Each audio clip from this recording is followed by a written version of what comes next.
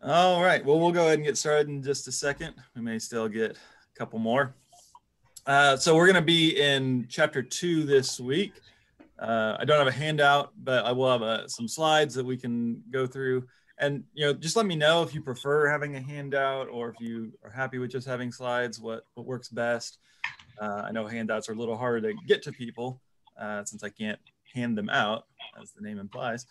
But I know there's a lot, especially as we get into the thick of it with Revelation. There's a lot that it's hard to keep track of. So I'll pay attention to that as we get further in.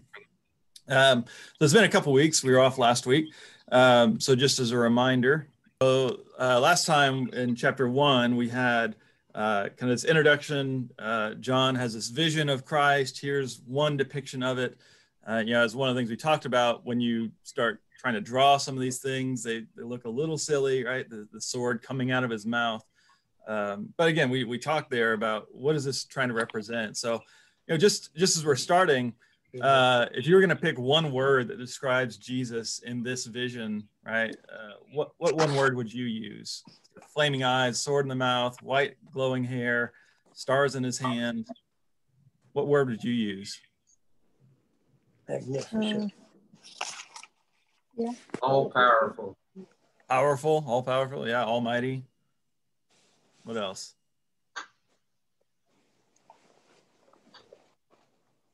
Is this how you usually think of Jesus? No. Kind of scary, maybe. Intense. Might say holy.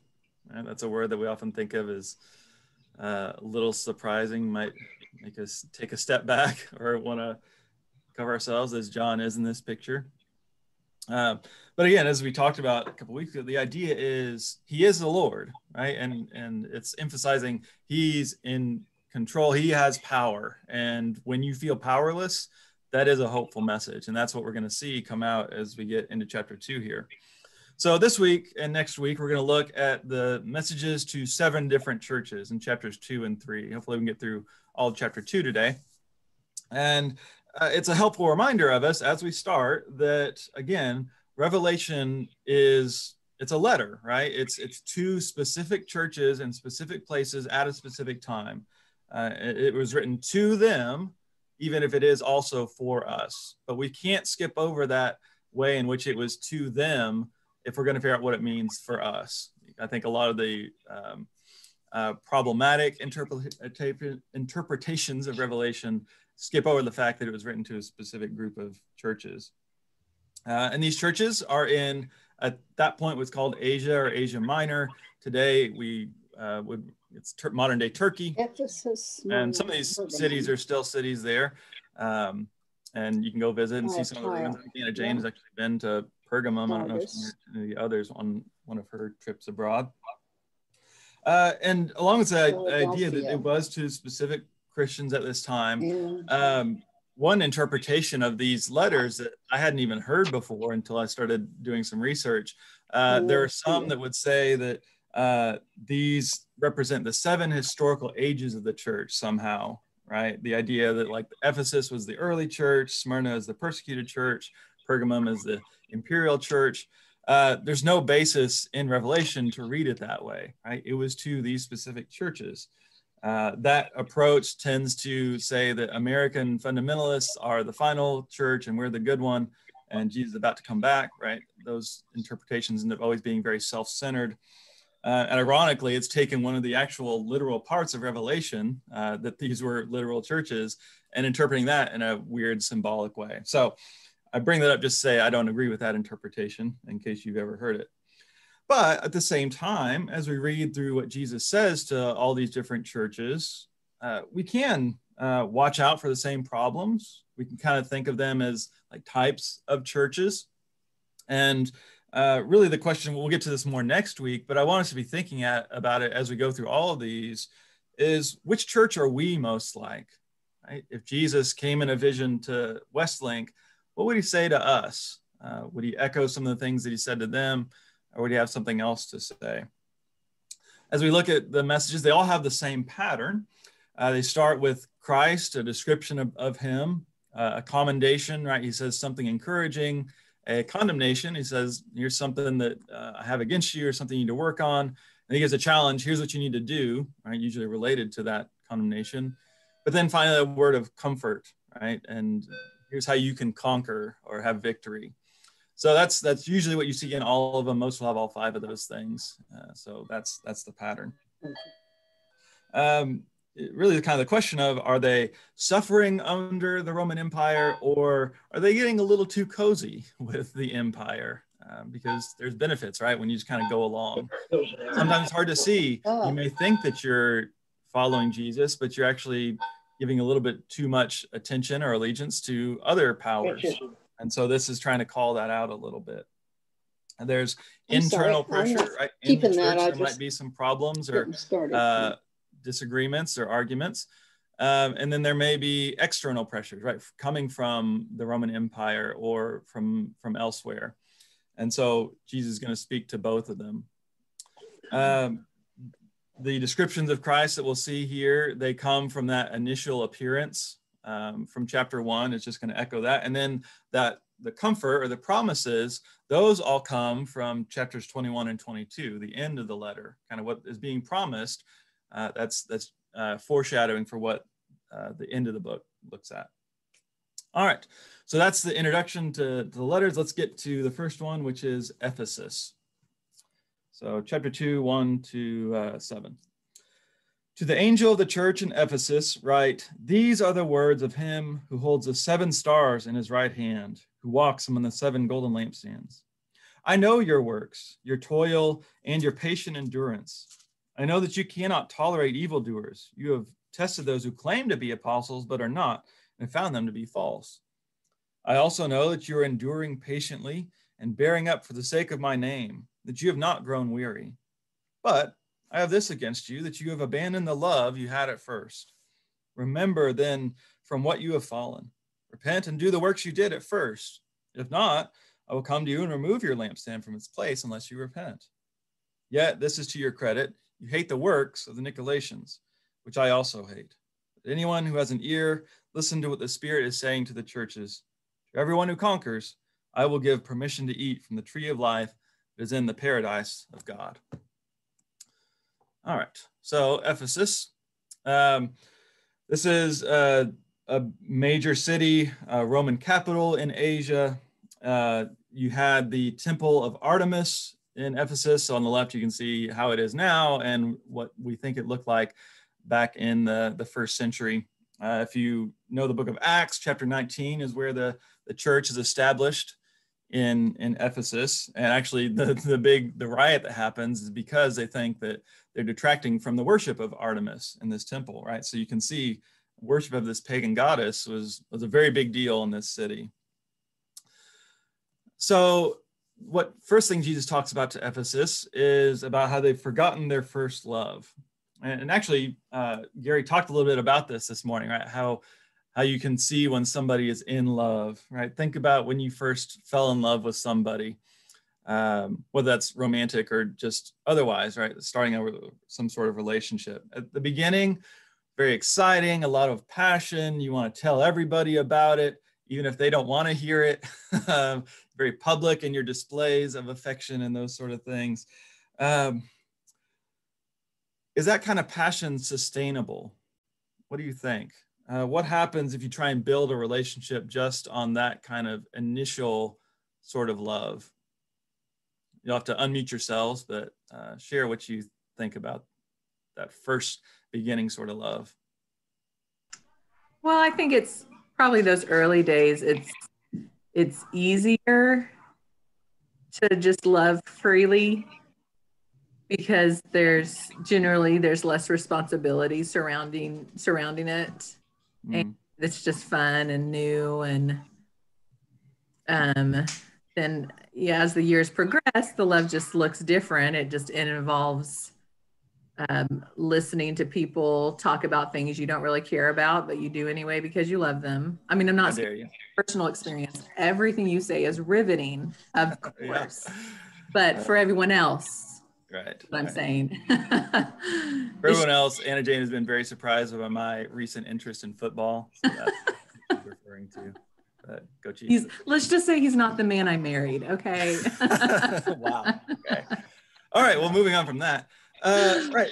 We all know this probably, that love does grow and develop over time. That kind of passionate, fiery love often turns into like a more smoldering, deeper burning love. Right? Just like when you build a fire, it's not going to have those flashing flames the whole time, but actually it's hottest when it's those coals. And so I think that's kind of what happens with love. And I think that's what happens with faith.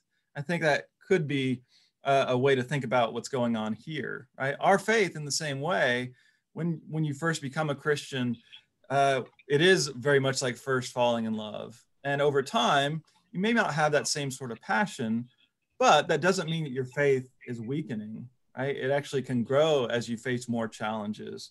And that's actually a stronger faith to get past some of those initial sort of feelings. And that's hopefully what we want, but it seems like somehow they've lost something from the beginning, right? So what we want is to be able to grow, to change, but in a way that helps us grow, not just to change and lose some things here. It's actually not clear when he says your first love.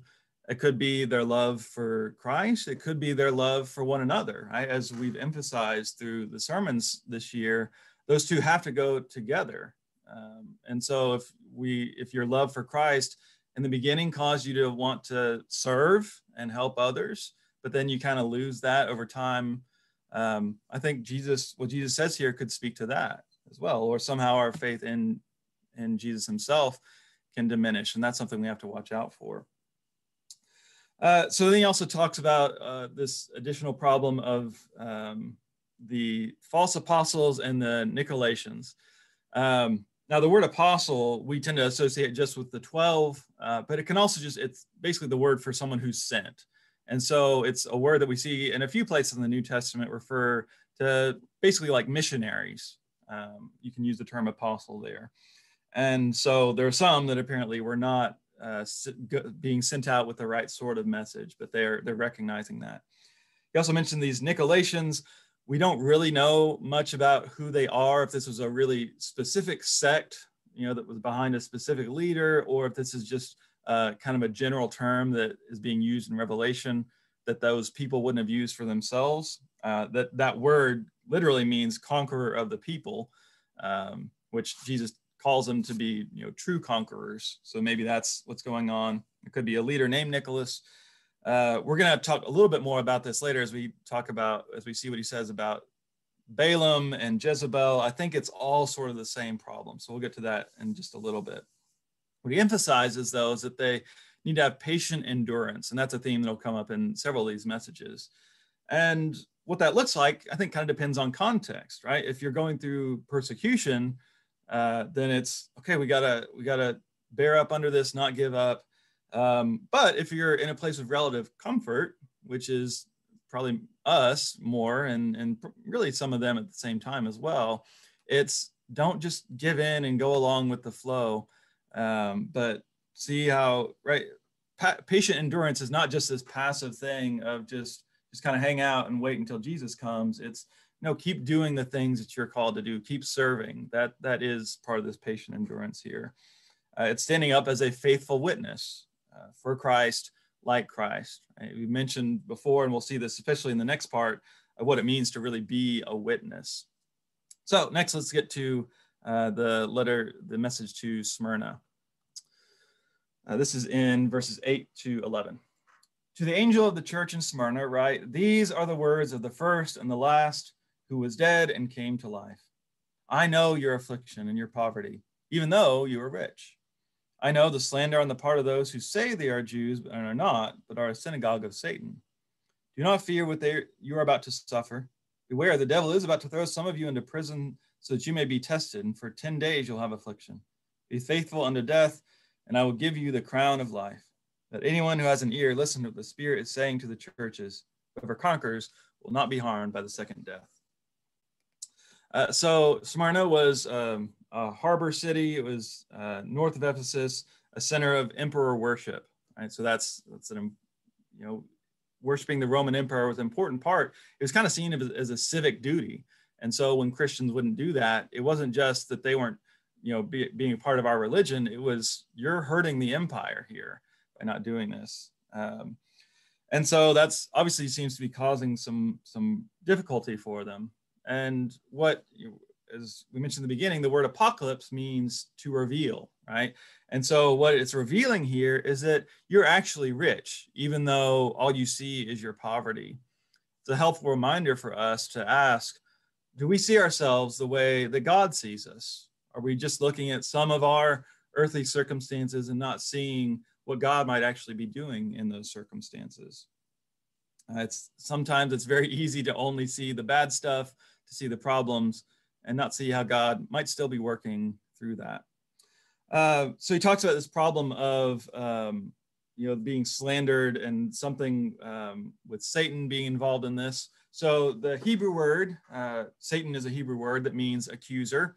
And then the word devil, or diablos in Greek, also kind of means slanderer, right? So that's basically the root idea behind what Satan is, the title there. And so it doesn't, I would guess that it's not that these Jewish people are worshiping Satan in their synagogue, it's that they're doing the devil's work by slandering, by accusing God's people.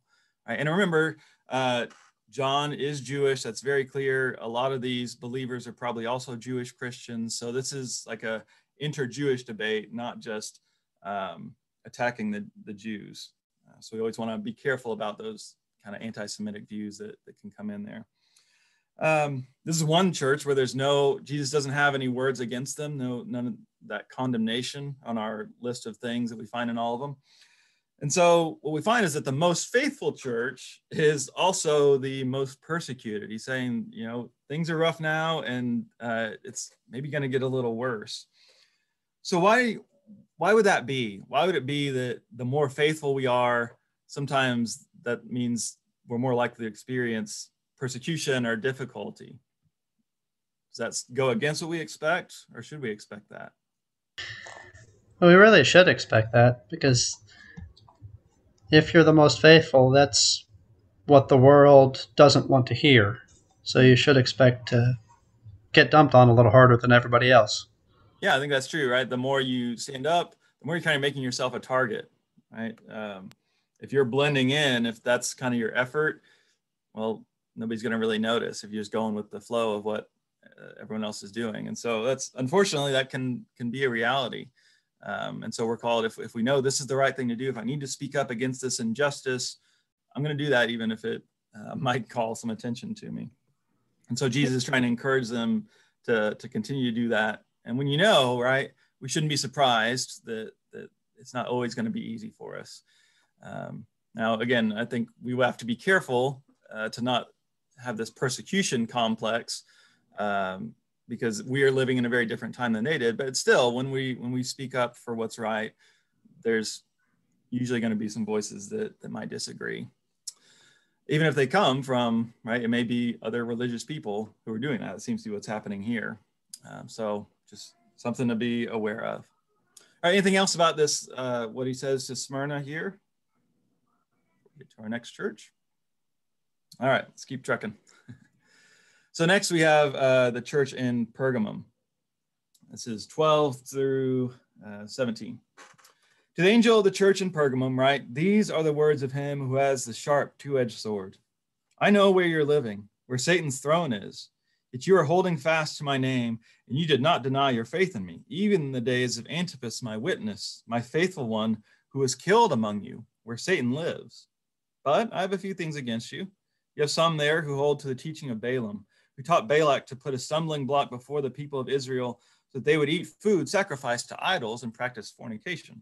So you also have some who hold to the teachings of the Nicolaitans. Repent then. If not, I will come to you soon and make war against them with the sword of my mouth.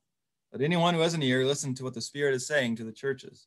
To everyone who conquers, I will give some of the hidden manna. I will give a white stone, and on that white stone is written a new name that no one knows except the one who receives it. So Pergamum, you can see here, is built on a hill. I think there was a lot of mining or quarrying that happened there, which ties into why he mentions the white stone.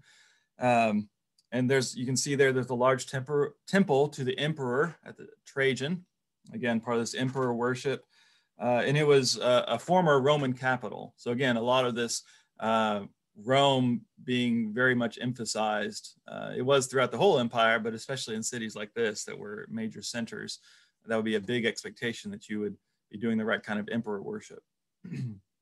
Another really interesting thing in Pergamum is this altar to Zeus, right? And you see that he talks about Satan's throne.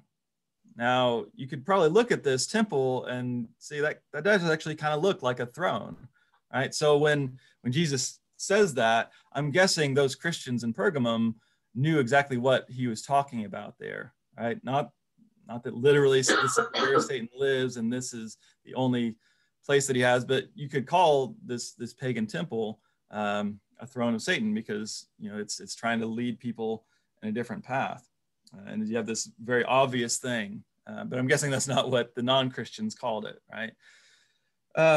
So again, we're seeing that having all this pressure to worship the Roman Empire, worship their gods, has led to some difficulty. This is a place where they've actually had someone be killed. He's named Antipas. He was a faithful witness. And as I mentioned before, the word for witness in Greek is martyr. And so where we get the idea of a martyr being someone who dies for their beliefs comes really from Christian witnesses, people who are willing to stand up for their faith. And so I think the temptation here that Jesus is trying to warn them against is, you know what, I think I better just try and blend in, because it's getting pretty serious, right? If a leader in their church has died, that's pretty scary. And so you can understand why some people might be willing to, well, I'll just pretend maybe to worship the emperor. I'll just, it's just a little sacrifice or something. I don't really mean it. I still believe in Jesus. And so I would guess that's probably some of what they're dealing with. We know from other things early church leaders have written that was a common problem. And so that's where you get to this. He talks about Balaam, right? And this is a story from the book of Numbers. He was a false prophet who tried to curse Israel, but he wasn't able to. God wouldn't let him. And he connects that here with the teaching of the Nicolaitans. So it seems like it's all sort of the same thing. It's just different names for the same thing. He talks about fornication, which could be literal, but I think is actually more likely that it's about cheating on God or cheating on Jesus by doing things with other gods as well, to the Roman gods. And that connects with the problem of eating food sacrificed to idols. And this is a problem that the early church had to work out a lot, and it even seems sometimes like different leaders came to different conclusions, right? You have Acts 15, they write a letter saying not to do it. Paul in 1 Corinthians is a little more, well, it kind of depends on the situation. But why would eating food that's been sacrificed to Zeus or to the emperor, why would that be a problem? It's just food. That's kind of, Paul says there might be some where you can take it that way, if you understand that it's just food and it doesn't actually, these pagan gods aren't real. But why could this be an issue? What could it represent? I think traditionally the view is similar to what we see as the Lord's Supper, right? We don't take the Lord's Supper just because it's food. We've got all kinds of food. Mm-hmm. It's the Lord's Supper because we're trying to honor Jesus. Mm-hmm. So if you're taking the food that's sacrificed to idols, the idea is you are honoring this idol. You are participating mm-hmm. in it. And which I think is why Paul calls out, if nobody tells you that, well, then it's just food to you. But if somebody specifically calls it out, hey, this was the food we sacrificed to Zeus, mm-hmm. then it's probably a good idea to turn it down, because we don't want to show that, oh, yeah, we're involved with that. Mm-hmm. Yeah, and there in Corinth, some of them were actually going to like pagan feasts to eat it. So it was more intentional. And so that's probably what they're dealing with here, that people were doing this so that they would be seen as, like, we're being loyal to the empire. And he's calling them out for, that's actually disloyalty to Christ. That's cheating on him, right? That's the sexual immorality. I think, again, that's a metaphor there. And so we have to think, what would that look like today, right? How can we do things that it's just trying to fit in a little bit, but it actually is going against Christ? I think it's not an easy thing to figure out, but we always have to pay attention to, where am I, just going along? It may just seem like, well, it's just a normal thing. Everybody's doing it. But we always have to question, okay, what is it saying? If Jesus is truly my Lord, how much should I participate in this? So that's an ongoing question as we'll go through the book more of how can we, you can't just leave, right? They couldn't just leave the Roman Empire because it's everywhere. So how can we live in this world in a way that's still faithful? But there is a promise of protection there, right? When he talks about this white stone that you're given, it's kind of like you're gonna know who you really are, right? That's when he says there's a name on it that no one knows except you. I think it's the idea of you know who you are and don't let anyone else tell you otherwise. And when you know who you are and when you're with Christ, then that keeps you safe. So there's the notes I should have had up.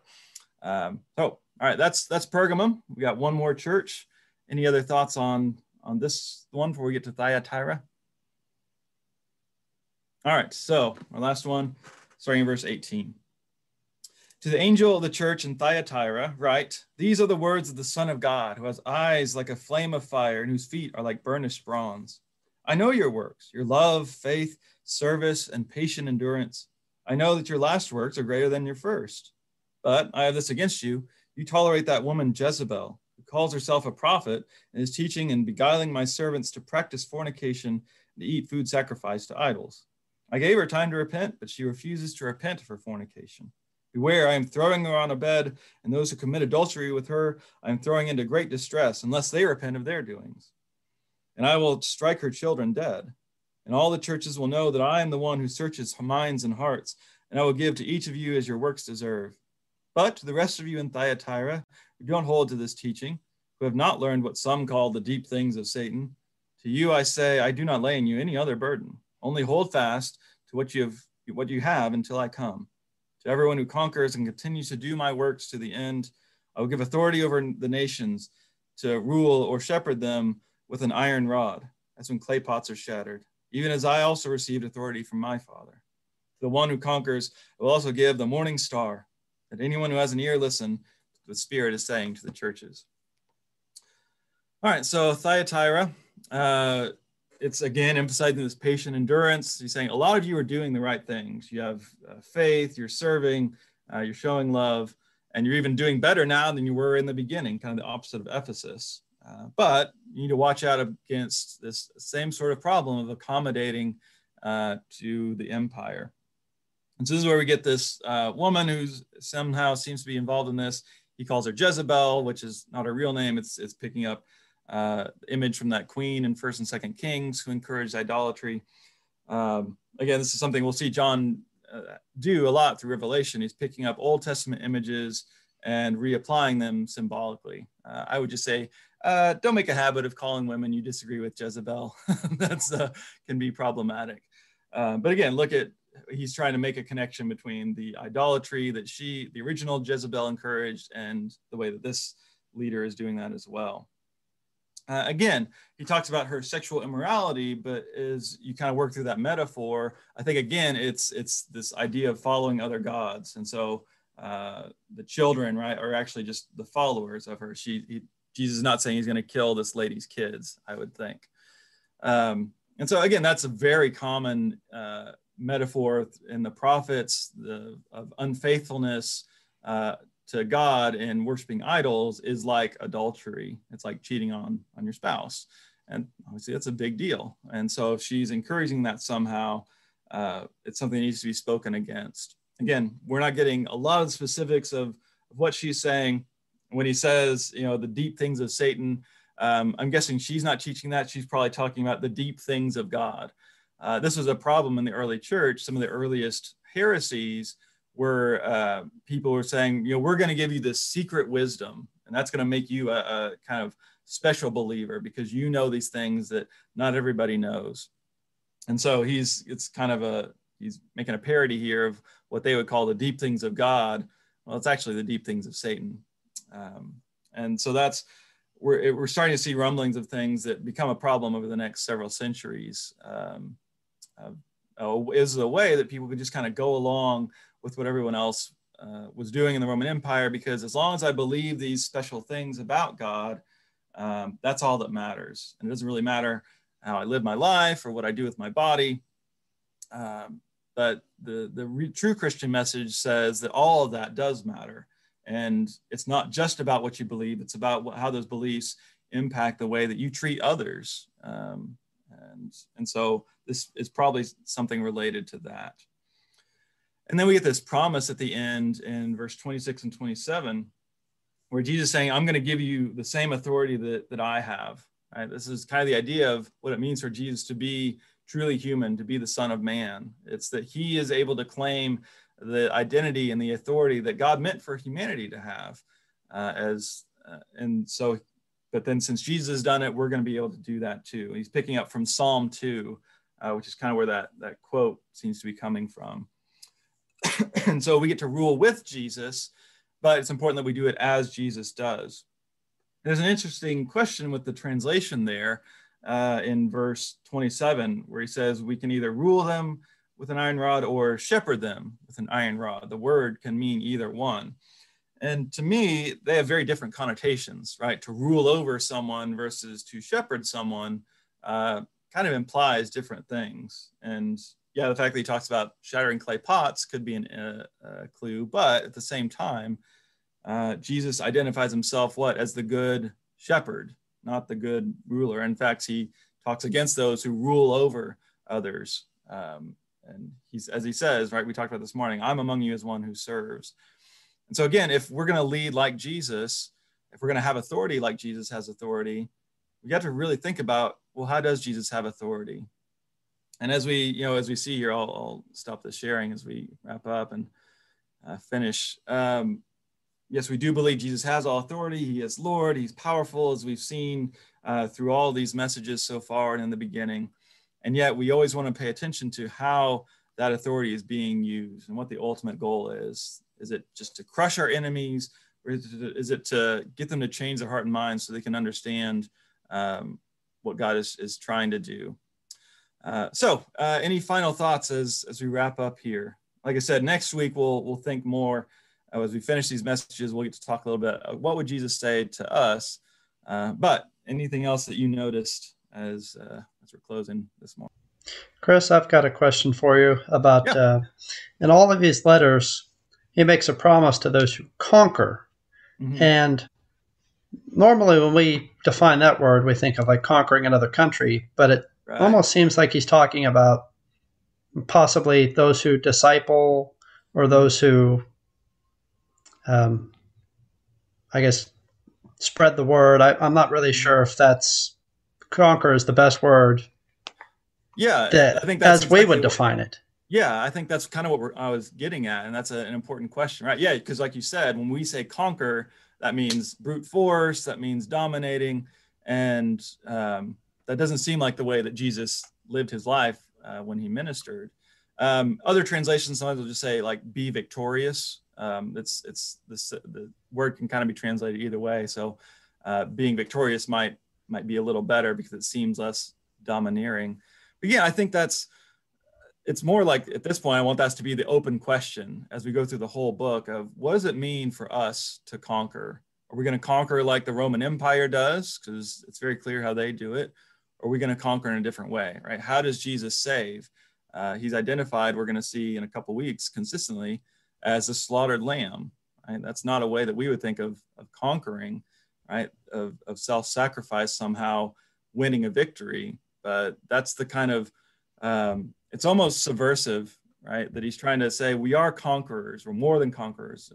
Paul used that language as well. And yet, how do we do it? It's by emulating Jesus, it's by serving, it's by offering ourselves. It is going out and spreading the word, and sometimes that's going to cause difficulty, and we may even lose our life for it. But we can even say that is conquering in a sense.